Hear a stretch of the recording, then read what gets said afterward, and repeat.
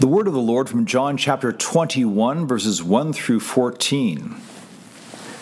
After this, Jesus revealed himself again to the disciples by the Sea of Tiberias, and he revealed himself in this way.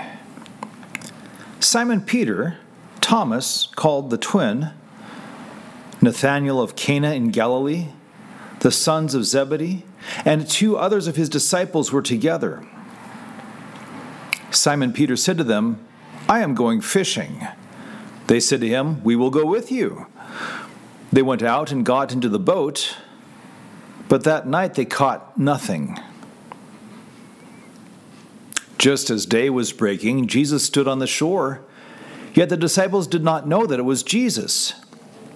Jesus said to them, "Children, do you have any fish?" They answered him, "No." He said to them, "Cast the net on the right side of the boat, and you will find some."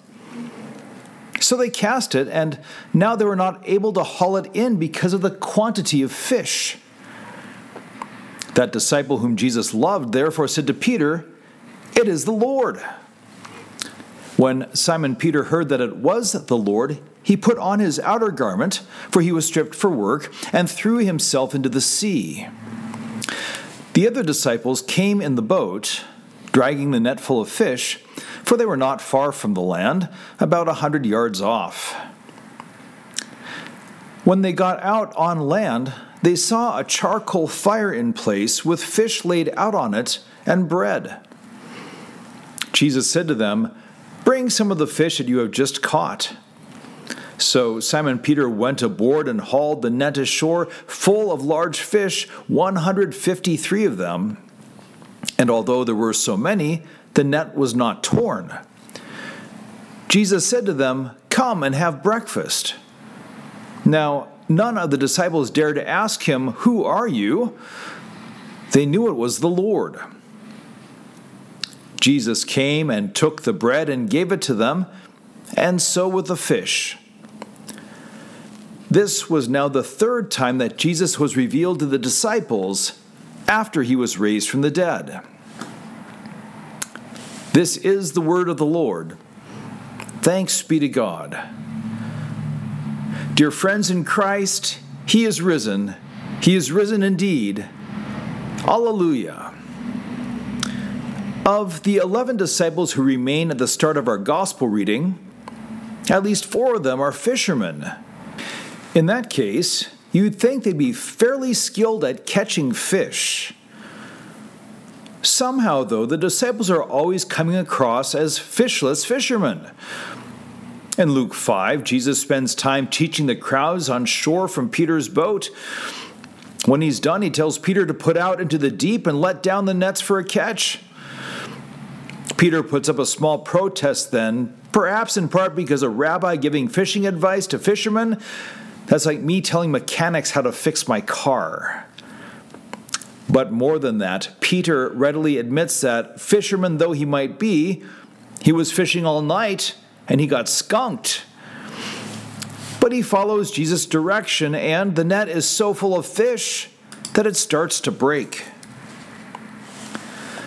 Then there's that time when the 5,000 plus have been listening to Jesus all day, and the disciples tell him to send away the crowds to find food.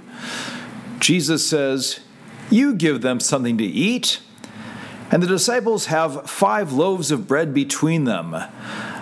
The fishermen also come up with a grand total of 2 fish. St. John goes on to point out that the bread and fish don't even belong to them, but they're confiscating a boy's lunch. Well, Jesus blesses the bread and the fish, and the end result is that 5,000 men, plus women and children, are fed with baskets of leftovers. There's a similar miracle a little while later, this time with Gentiles instead of Jews, where Jesus tells the disciples to feed the crowd, and they come up with 7 loaves and a few fish. A few fish is all. I wonder if they raided somebody's lunchbox again. Nice job, fishermen. At any rate, once again, Jesus blesses the food, and there's enough to feed 4,000, along with leftovers once again. Now, here we are in John chapter 21 with the disciples waiting in Galilee according to Jesus' instructions. And while they are waiting, they decide to go fishing. What's the result? We read, they went out and got into the boat, and that night they caught nothing. Are you surprised? I'm not surprised. Now, yes, I'm poking fun at the disciples a little. If they were always this bad at fishing, then they would have been out of business long before Jesus called them to follow him. It is interesting to me, however, that the fishermen never seem to have fish until Jesus provides for them. So, here we go again. When morning dawns, a stranger greets them from shore and asks if they've caught any fish, and strangely, he calls them children. When they reveal that they've caught nothing, he tells them to cast their net on the right side of the boat as if that will make a difference. They do. They catch more than the net is made to hold, and they figure out pretty quickly that the stranger on shore is Jesus. They head for shore. The impetuous Peter throws on his robe and swims to him.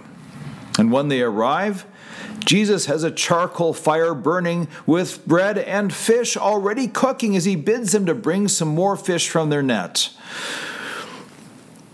I suppose we could say that after all that has happened, after the trauma of the crucifixion and the unbelievable joy of the resurrection, some things have changed, some things have not.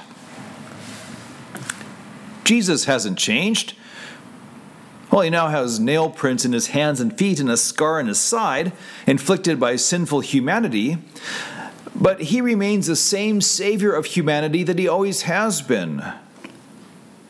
There is no flinching when sinners draw near, no anger that they're so slow in the uptake, and no aloofness because they don't deserve his grace.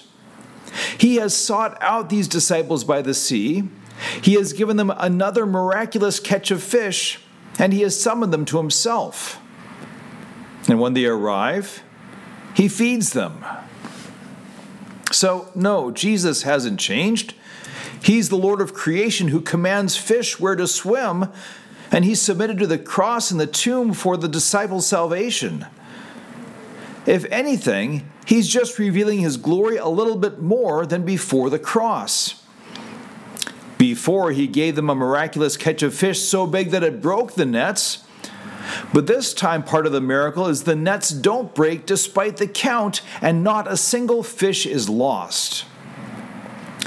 Before, he fed 5,000 with bread and fish that had spent the day in a boy's satchel, edible but cold. Now the fish sizzle, and the smell of baked bread rises from the fire. He's the same Jesus, but a little bit more Jesus than they saw before. Peter has changed. 3 years ago, he was the fisherman and decent fellow trying to get along in life. Though when he saw Jesus work that miracle of the miraculous catch of fish back then, he knew his sinfulness and he wanted to get away from the Holy Son of God as fast as he possibly could. Now, he's far more acutely aware that he's a sinner. Remember, he denied Jesus 3 times the night that the Lord was betrayed. And we know from the next verses after our reading that this still weighs heavily on Peter's mind. But even though Peter is far more conscious of his sinfulness, this time he doesn't want to get away from the Holy Son of God. Instead, he can't wait to get to Jesus. The sinful Peter swims for shore because that's where he'll find the risen Jesus who died and rose to forgive his sins. Jesus is the same yesterday, today, and forever. He is always the holy, almighty Son of God, and that is as true when he is swaddled in a manger as when he is enthroned in heaven at the Father's right hand. It is as true when he hangs on the cross, gasping his last as he dies for your sins, as it is when he emerges from the tomb on Easter Sunday. Jesus does not die because he can't help it, but because he gladly submits to it to save you. For your salvation, he conceals his glory and hides his power at times, but you can be sure that he is always the holy, almighty Son of God.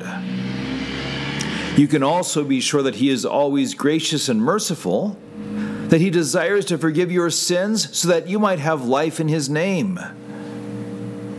In fact, behold, that morning by the sea, Jesus took the bread and gave it to the disciples, then the fish hot off the grill.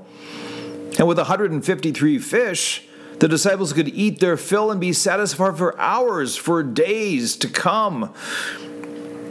But Jesus ups the ante and visits you with a better meal tonight.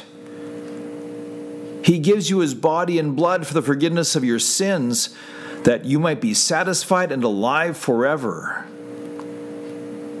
It's his body and blood that have already endured death and come out of the grave again. And with that, he gives you immortality.